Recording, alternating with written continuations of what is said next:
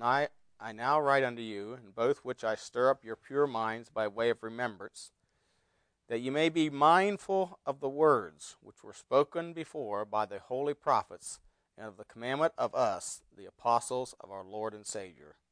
Knowing this first, that shall come in the last days scoffers, walking after their own lusts, and saying, Where is the promise of his coming?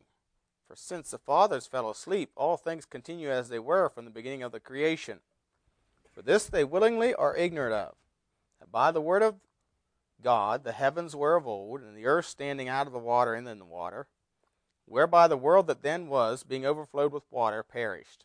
But the heavens and the earth, which are now, by the same word, were kept in store, reserved unto fire against the day of judgment and perdition of ungodly men. But, beloved, be not ignorant of this one thing, that one day is with the Lord as 1,000 years, and 1,000 years is one day. The Lord is not slack concerning his promise, as some men count slackness, but is longsuffering to usward, not willing that any should perish, but that all should come to repentance. But the day of the Lord will come as a thief in the night, in the which the heavens shall pass away with a great noise, and the elements shall melt with fervent heat, and the earth also and the works that are therein shall be burned up. Seeing then that all these things shall be dissolved, what manner of persons ought ye to be in all holy conversation and godliness, looking for and hasting unto the coming of the day of God, wherein the heavens being on fire shall be dissolved, and the elements shall melt with fervent heat? Nevertheless, we, according to his promise, look for a new heavens and a new earth, wherein dwelleth righteousness. Let's pray. Heavenly Father, we do thank you again for the time and opportunity we have to open your precious word tonight. I pray that we'd be mindful of it every day of our lives. Help us to give heed to it, as your word tells us. And just to be reminded of some things tonight, we pray in Jesus' name. Amen.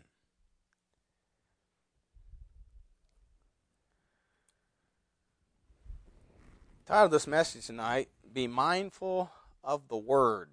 Be mindful of the Word. You know, the common problem that we human beings is we forget. We forget. Just like the children of Israel, when Moses went up in the mountain for 40 days and didn't come back for 40 days, they said to Aaron, Up, make us gods. As for this man Moses, basically, we don't know what's become of him. They'd already forgotten that it was the Lord through Moses that brought them through the Red Sea. Brought water out of the rock. Brought manna to feed them every day. And quails. They've already forgotten. No, they needed to be reminded. He uses the word remembrance, as I mentioned this earlier. In this book, remembrance is used 3 times. And here again, he uses the word be mindful of the words. You know, we're not to give heed to other voices. Don't pay attention to them. You know, there's a lot of other voices in the world that are telling us, well, you know, you can't take everything the Bible says literally. Unless the context tells you otherwise, you better.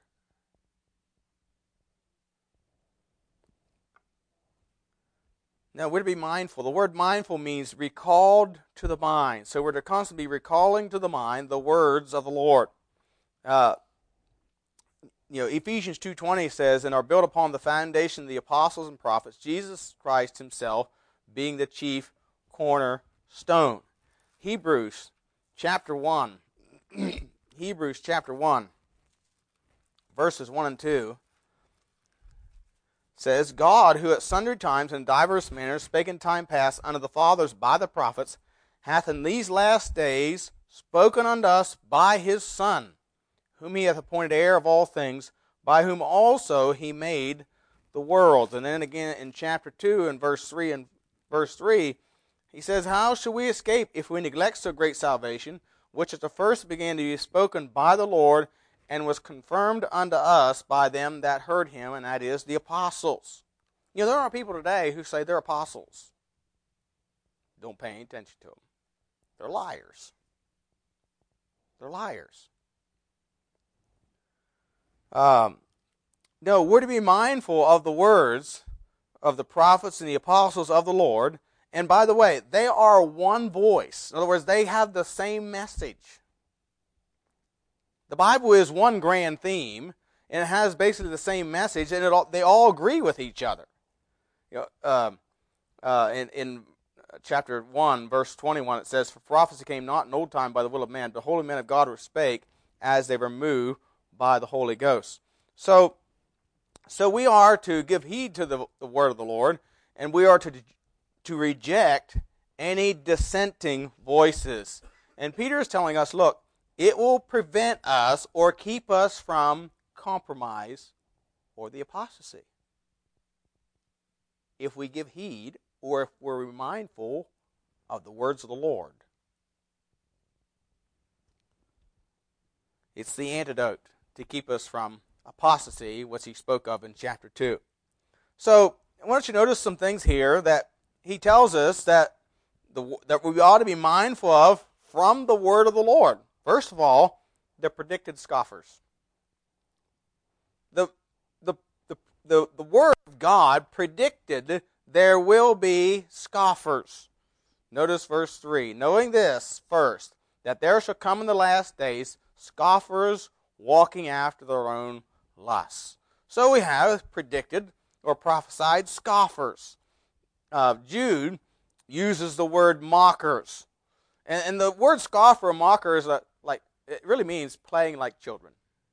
In other words, these guys, these scoffers, they don't take life seriously. They don't take God seriously. They don't think there is a God, and life is just a game.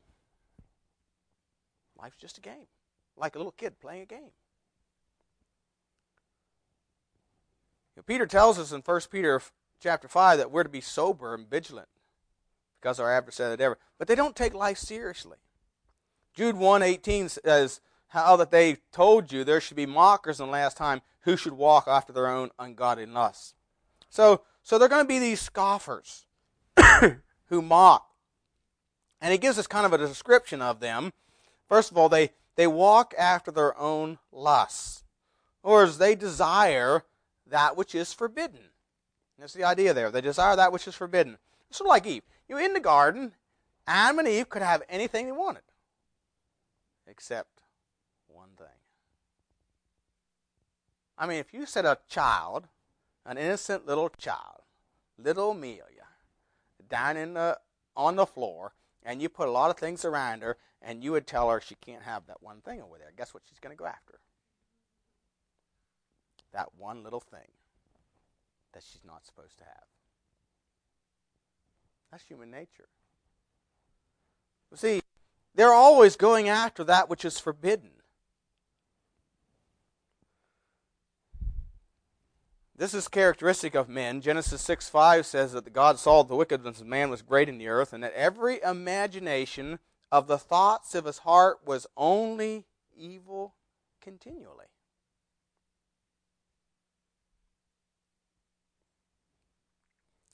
Verse 11 says, "The earth also was corrupt before God, and the earth was filled with violence." Psalm 12 verse 4 says, "Who has said, with our tongue will we prevail? Our lips are our own. Who is Lord over us?" As we're our own, we're going to have power over ourselves, or we're going to control other people. One of the things that you see these mockers and these scoffers, and I often wonder, can they come up with any more ways to market religion than they have? Sort of like the Catholic Church. I wondered, couldn't they come up with any more ways to torture people? I mean, they had all kinds of methods. Who thinks of such things?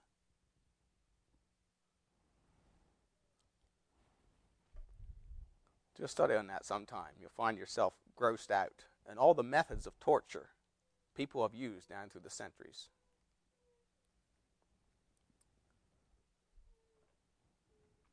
Psalm 14:4 says, "Have all the workers of iniquity no knowledge, who eat up my people as they eat bread, and call not upon the Lord?" One of the things that that people like is to have or to control or have power over people. This is not uncommon in Baptist churches. I found this on the web the other day. It's a New Year's sermon by the late Dr. Jack Howes. And in that sermon, it was printed out, part of it said this, and I quote, "The other day one of the fine ladies said to me, 'Brother Howes, my son did something wrong. He's just a little bitty fella.' She said, 'I spanked him.' Then I asked him, 'Now whose heart did you break?' He said, 'Mummy's and Daddy's.' 'No,' I said, 'somebody else, somebody that is far greater than Mummy and Daddy.' He said, 'I don't know.' I said, 'Somebody greater than Mummy and Daddy. You hurt Mummy and Daddy, but you hurt somebody far more than that. Let me give you a hint. It's somebody who hears all you say and sees all you do. Now who is it?' Then he said, 'Brother Howes.' I know a lady in this auditorium who keeps my picture in her kitchen. She is on a diet. She said, I sit down to the table and somebody asks, 'Would you like some macaroni?' I look up at you and you are looking at me, so I say no. 'Want some pie?' 'No, thank you.'" Unquote. Don't put my picture on your refrigerator, whatever you do. Yeah. Control over people. Of course, we have the sexual revolution that has permeated our society and infected churches. Pastors with charm and charisma gain great followings, and man worship that is cult-like. All this is walking after their own lusts. Secondly, they are willingly ignorant. Notice verse 5 says, "For this they willingly are ignorant of, that by the word of God the heavens were of old, and the earth standing out of the water and in the water, whereby the world that then was, being overflowed with water, perished." They're willingly ignorant. The word willingly means to be resolved or to purpose. It has the idea to intend. In other words, they don't have any intention of understanding the truth. They are willingly or determined. That word resolve means determined. They're determined to be ignorant. Look at Romans chapter 1. Romans chapter 1.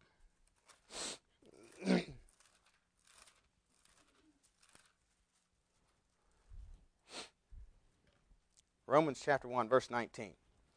"Because that which may be known of God is manifest in them. For God has showed it unto them." We might say that's conscience. Every man or every woman, every child that's born has ingrained in their conscience that there is a God. That there is a God. They have ingrained in their conscience, "Thou shalt do no murder. Thou shalt not steal." That's ingrained in their conscience. It says, "It may be known of God, is manifest in them, for God has showed it unto them. For the invisible things of him from the creation of the world are clearly seen, being understood by the things that are made." So here we have the natural revelation, we call it creation. Creation declares the glory of God. The firmament showeth his handiwork. So that they are without excuse. Because that when they knew God, in other words, they know there's a God, they knew it, they glorified him not as God, neither were thankful, became vain in their imagination, and their foolish heart was darkened. Professing themselves to be wise, they became fools. So they are ignorant of the truth on purpose. That's how they intend it. They don't want to know the truth. They don't want to know it. Look at Psalm 53. Psalm 53.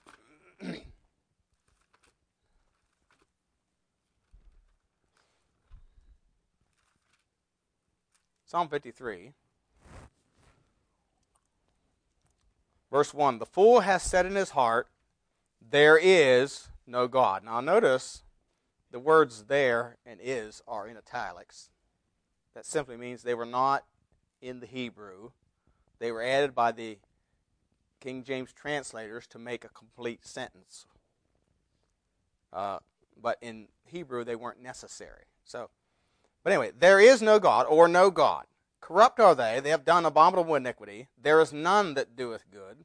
God looked down from heaven upon the children of men to see if there were any that did understand, that did seek after God. Every one of them is gone back. They are altogether become filthy. There is none that doeth good, no, not one. So again, they are ignorant, or they have said no to God. I don't want you. I don't want to know you.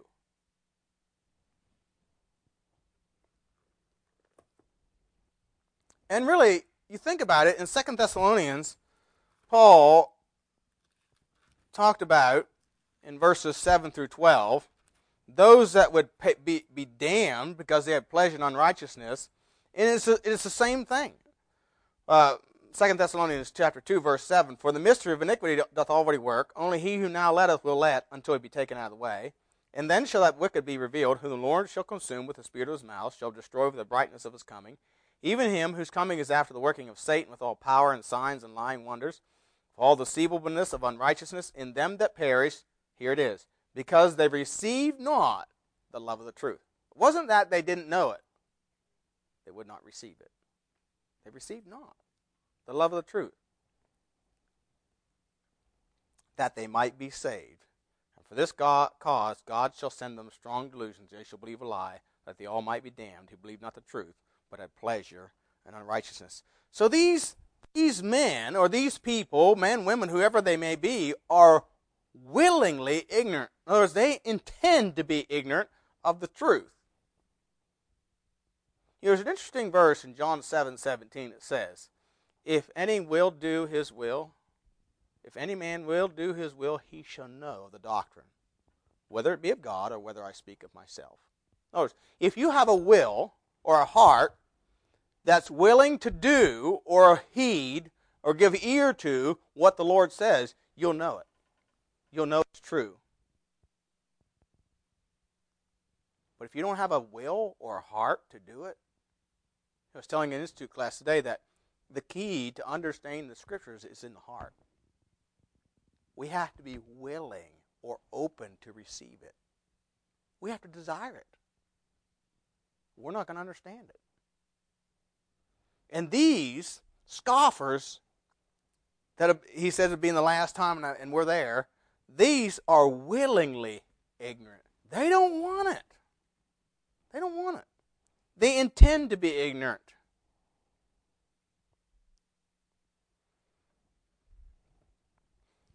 Some are finding out that, we see this in our country with, you think you could explain to people how capitalism works. And to the average person that maybe just doesn't understand it and never has had explained to them, many times you can explain it and say, oh yeah, that makes sense. But to those who are opposed to capitalism, they're opposed to capitalism on purpose. They don't want to know. Willingly ignorant. A third thing about these, they all will perish. They will all perish. Verse 6 says, Whereby the world that then was, being overflowed with water, perished. Of course, this is referring to Noah's day. And those in Noah's day, and again, those in Noah's day were willingly ignorant. Noah preached to them for 120 years.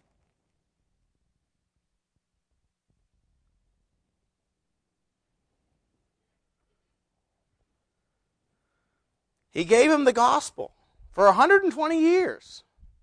How many of them received it? None. None but his family. They all mocked him.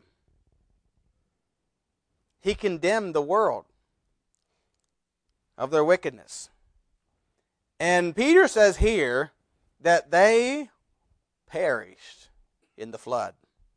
They all perished. And if you follow their ways, listen to their voice, if you listen to voices other than the Word of God, you may perish with them.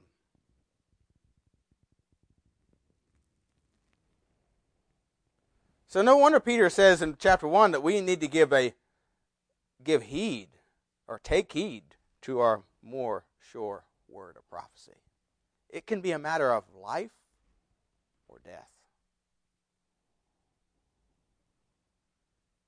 So we see here there's predicted scoffers. We be mindful of that. Secondly, we be mindful of the preservation of his word. Notice verses 6 and 7 again. Whereby the world that then was, being overflowed with water, perished. But the heavens and the earth which are now, by the same word are kept in store, reserved unto fire against the day of judgment and perdition of ungodly men. So, the world that was destroyed with a flood at the command of God, or the word of God, you might say, is kept in store or is held as it is until the right time or the time of judgment. It's reserved. It's kept in store. The phrase there, kept in store, has the idea of to store up, accumulating riches, you might say. It's like a squirrel gathering nuts for the winter. And these are real nuts. Because what they're doing is storing up their wickedness against the day of wrath of Almighty God.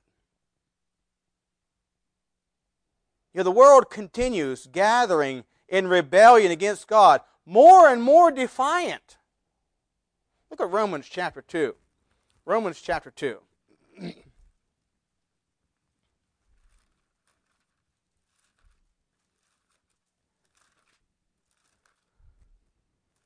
This is a dangerous, very dangerous thing to do, is to persist in your own way and become more and more defiant against God. Romans 2, verse 1 says, Therefore thou art inexcusable, O man, whosoever thou art that judgest, for wherein thou judgest another, thou condemnest thyself. For thou that judgest doest the same things. But we are sure that the judgment of God is according to truth against them which commit such things.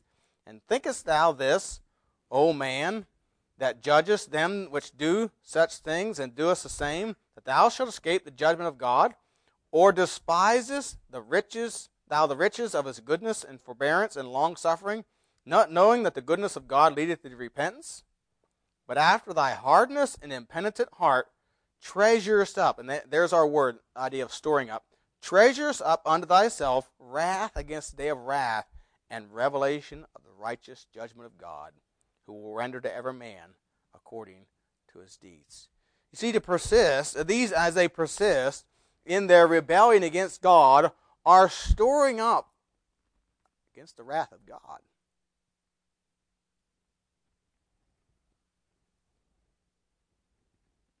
Treasuring up unto thyself wrath against the day of wrath. What was that? I think it was one of the founding fathers said the justice of God will not sleep forever.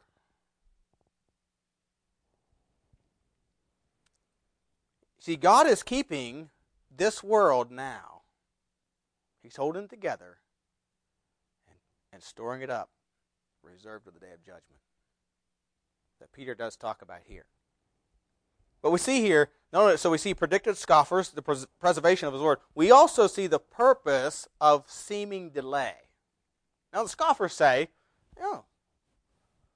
where's the promise of his coming? I mean, you've been talking about just coming for, there's been a lot of people that have predicted, when the Lord's coming, and I've heard evangelists, well-known evangelists, say that he had to come before the year 2000. And of course, Harold Camping set dates, I don't know, probably, if he set one, he probably set 10. I don't know how many he set. And he's dead now, he knows better. But a lot of people have tried to give an idea of when the Lord's coming. We don't know. And so people say, see, you keep saying he's coming and he doesn't come. Why doesn't he? Well, there's a reason for that. Verse 8. We see two reasons. First of all, his timetable. We need to understand his timetable. Verse 8 says, But, beloved, be not ignorant of this one thing, that one day is with the Lord as 1,000 years, as 1,000 years as one day. God doesn't measure time like you and I. He doesn't measure time like you and I. In fact, think about it. There was no time in eternity past, and there will be no time in eternity future. You won't worry about it. Oh, is it 6 o'clock or 5 o'clock or 4 o'clock, and I got to get up and get ready to go to work. And, 5 o'clock I get up. And boy, about 7 o'clock he'll be done. You know, we're all programmed by time now. But God doesn't see time like we do. Right, go to Psalm 90. Psalm 90.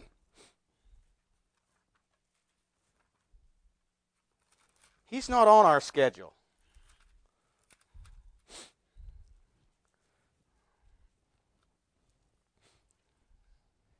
Psalm 90, verse 1. Lord, thou hast been our dwelling place in all generations. Before the mountains were brought forth, ever thou hast formed the earth and the world, even from everlasting to everlasting, thou art God. Thou turnest man to destruction, and sayest, Return, ye children of men.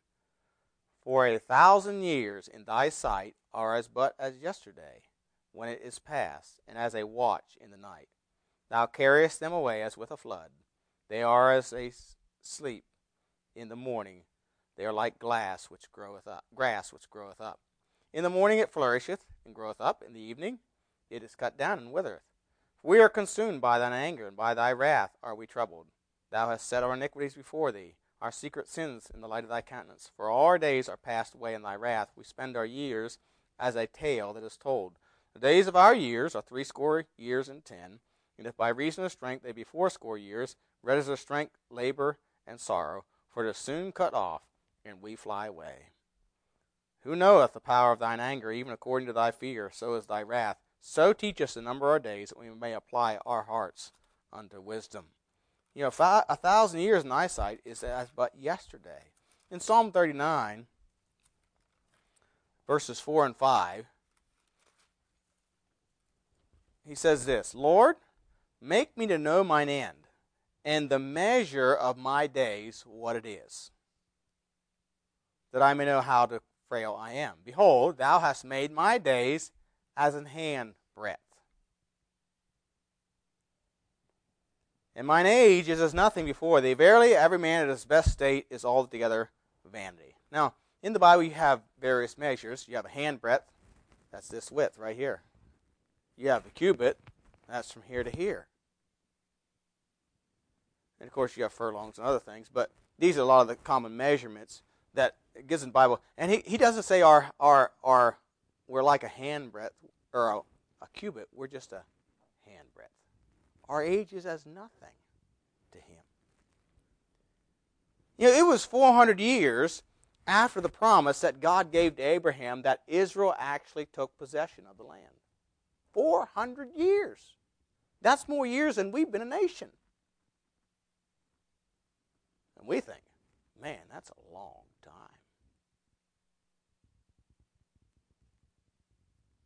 It was 400 years from the last prophet in the Old Testament till John the Baptist came on the scene.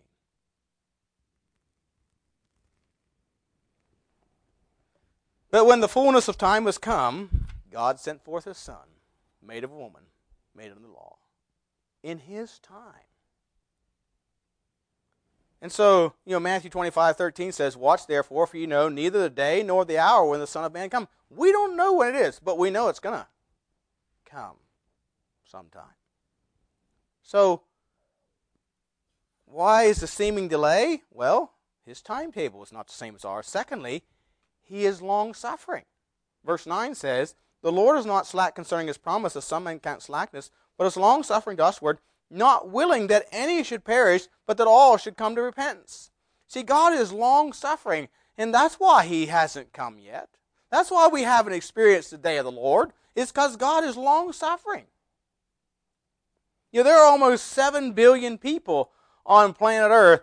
Everyone who's been given life and breath from God And He's not willing that or desires that any would perish, but that all would come to repentance. God so loved the world that He gave His only begotten Son. 1 John 2:2, He is a propitiation for our sins, and not for ours only, but also for the sins of the whole world. So, He's long-suffering. That's why there seems to be a delay in the coming of the day of the Lord. So we see the predicted scoffers. We see the privation of His word, the purpose of the seeming delay. And then fourthly, the promised day. Verse 10. But the day of the Lord will come as a thief in the night, in the which the heavens shall pass away with a great noise, and the elements shall melt with fervent heat, and the earth also and the works that are therein shall be burned up. Now, I don't believe this is talking about the rapture, because at the rapture, the earth's not going to be burned up. I think this is referring to after the millennium, when He's going to recreate the heaven and the earth. I think that's what this is referring to. But He says, even then, it's going to come, it will come, and it will come as a thief in the night. Now, understand something. It only comes as a thief in the night to those who are willingly ignorant. Genesis 6:3. Let me ask you this. Did God give warning to those in Noah's day that judgment was coming? Yeah, He did. Genesis 6:3 says, And the Lord said, My spirit shall not always strive with men, for that he also is flesh. Yet his days shall be 120 years. So God told him, look, you got 120 years. When Noah gets that ark built, it's coming. In fact, Methuselah, I think it's Methuselah, correct me if I'm wrong in this, but I'm pretty sure Methuselah's name means, when he is gone, it shall come. And Methuselah died just before the flood.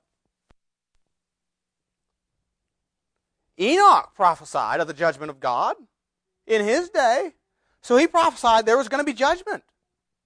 So yes, these people had been told that there is going to be a flood that's going to destroy everything.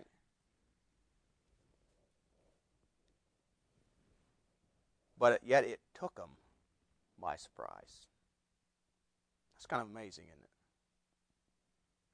But it happens all the time.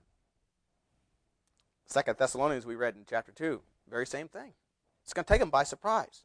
They're sort of like Samson, who, when after his hair was cut off, it says he wist not that the Spirit of the Lord had departed from him. In other words, he couldn't believe it. He was surprised. He shouldn't have been. He violated his vow. And you look through history and you see example after example after example of people being deceived or duped. Marxism has deceived millions of people who are now enslaved by that system that was supposed to bring them liberty.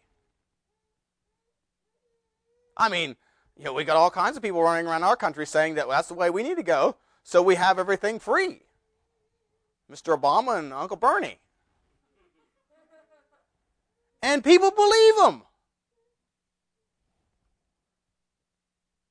That system has already been tried in many places, and it brings slavery and it brings poverty. What you're left with is a class of elites that are rich, and the rest of us are paupers. No middle class like we have a majority in America. Only in America. Why? Because we have liberty. Capitalism. But people are deceived. Just like these are willingly ignorant of. It's not that they haven't been warned or told or can reason. You even hear unsaved people saying things can't go on as they are. Something's going to happen. You see all the time. I see all the time sometimes in different religious organization will talk about the end of the world is coming, but they're deceived. No, the promised day will come. To them, it's going to be a thief in the night. But notice one final thing. God has made a provision for his own. Notice verses 11 through 13.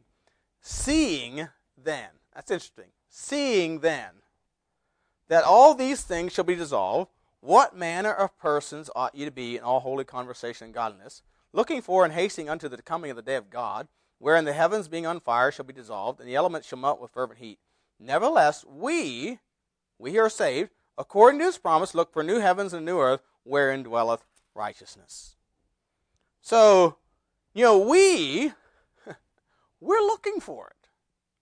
We're expecting it. It will not come to us as a thief in the night. It only comes as a thief in the night to those who are ignorant. Ignorant. In fact, go to 1 Thessalonians 5. 1 Thessalonians chapter 5. Verse 1. But of the times and seasons, brethren, you have no need that I write unto you. For yourselves know perfectly that the day of the Lord so cometh as a thief in the night. For when they, notice the word they shall say, peace and safety. Of course, Obama said hope and change, right? Yeah, a lot of hope there in there. Peace and safety, then sudden destruction cometh upon them as travail upon a woman with child, and they shall not escape. But ye, brethren, are not in darkness, that day should overtake you as a thief. Ye are all the children of light, and the children of the day. We are not of the night, nor of the darkness. Therefore let us not sleep as do others, but let us watch and be sober. For they that sleep, sleep in the night, and they that be drunken are drunken in the night. But let us, who are of the day, be sober, putting on the breastplate of faith and love, and for an helmet the hope of salvation. For God hath not appointed us to wrath, but to salvation by our Lord Jesus Christ, who died for us, that whether we wake or sleep, we should live together with him. Wherefore comfort yourselves together, and edify one another, as also ye do.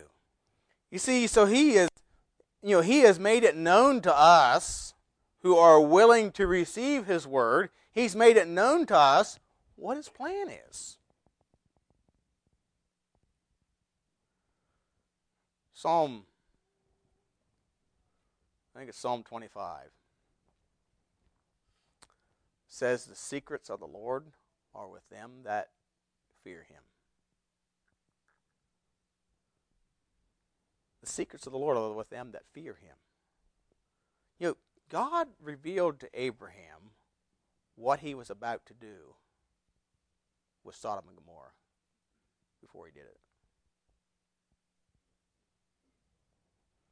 And the Lord has revealed to us, as we are mindful of the Word, he's revealed to us what his plan is for the future.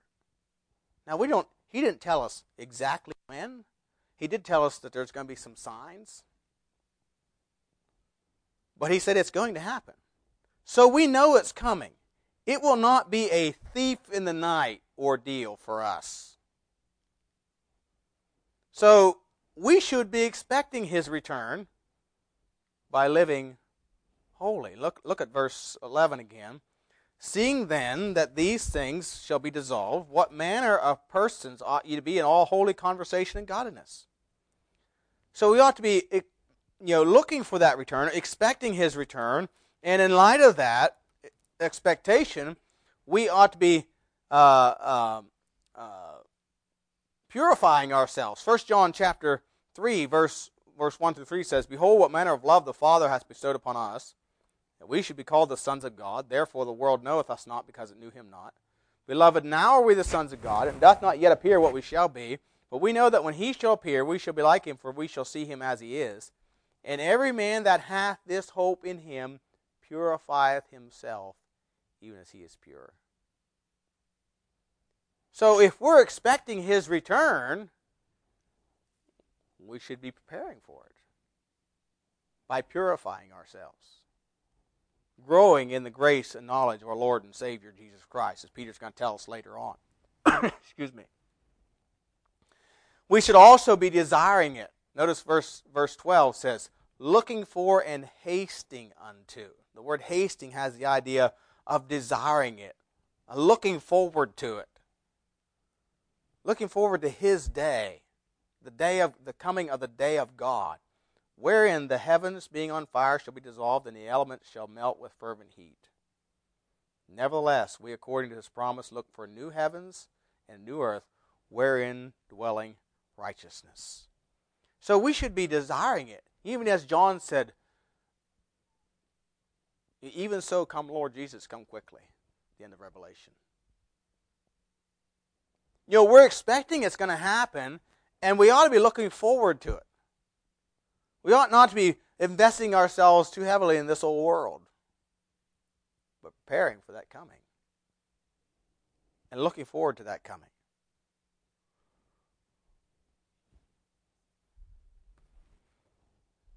Sometimes when you look around and the wickedness in our world, you think I don't know about you, but sometimes I wish sometimes I could just get away from it. Well, we are. Someday we are. Someday we're going to have a new heaven and a new earth wherein only dwells righteousness. Revelation 21:27 says that nothing defileth can enter there. Nothing that defileth. Our future is bright. Though from a worldly perspective, it looks very gloomy. I mean, look at the world. North Korea just set off an ICBM missile that could hit the United States. They say. Could have a nuclear warhead on it. That doesn't sound real encouraging, does it? That's not real exciting.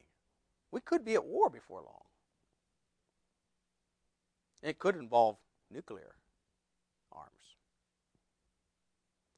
But you know what? God's given us some promises. He knows all about what's going on in our world today. And He's promised, of course, there's going to be a rapture before this happens. 1 Thessalonians chapter 4 talks about that. So, we should say, even so come, Lord Jesus. Let it happen. Our future is bright as the promises of God. But if you start listening to other voices, you're going to get discouraged.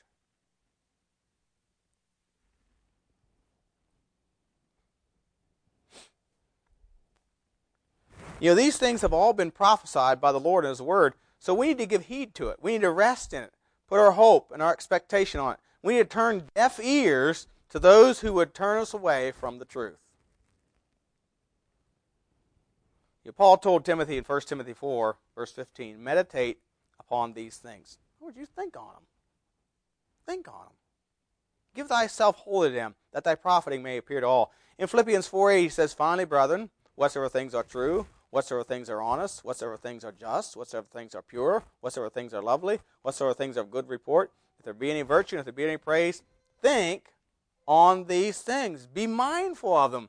I mean, what better thing is there to think on than the Lord's going to make a new heaven and new earth wherein dwelleth righteousness? So, Peter's facing martyrdom. But he's thinking about that new heaven and new earth that was promised by his Savior. So even though he's facing martyrdom and the circumstances on earth are bleak, he's not discouraged. His future is bright. Because once he passes that veil of death, he's with the Lord. So, we need to be mindful. Yes, the world looks bleak. It's discouraging. It's disgusting. It's disheartening. How many other adjectives can I give to it? But we can have hope and know that our future is bright because we serve a God who holds that future. He holds it. And if we know Him as our Lord and Savior, we're held in His hand as well. So might the Lord help us just to be mindful of His Word. It will give us peace in a troubled world. Let's pray. Heavenly Father, we do thank you again for the time in your Word tonight. Thank you for the encouragement that we receive from it. And I pray that you'd help us just to rest, be mindful of your words and rest in them. Find the comfort and grace that we need to face everyday life situations that come our way. For your honor and for your glory, we pray in Jesus' name.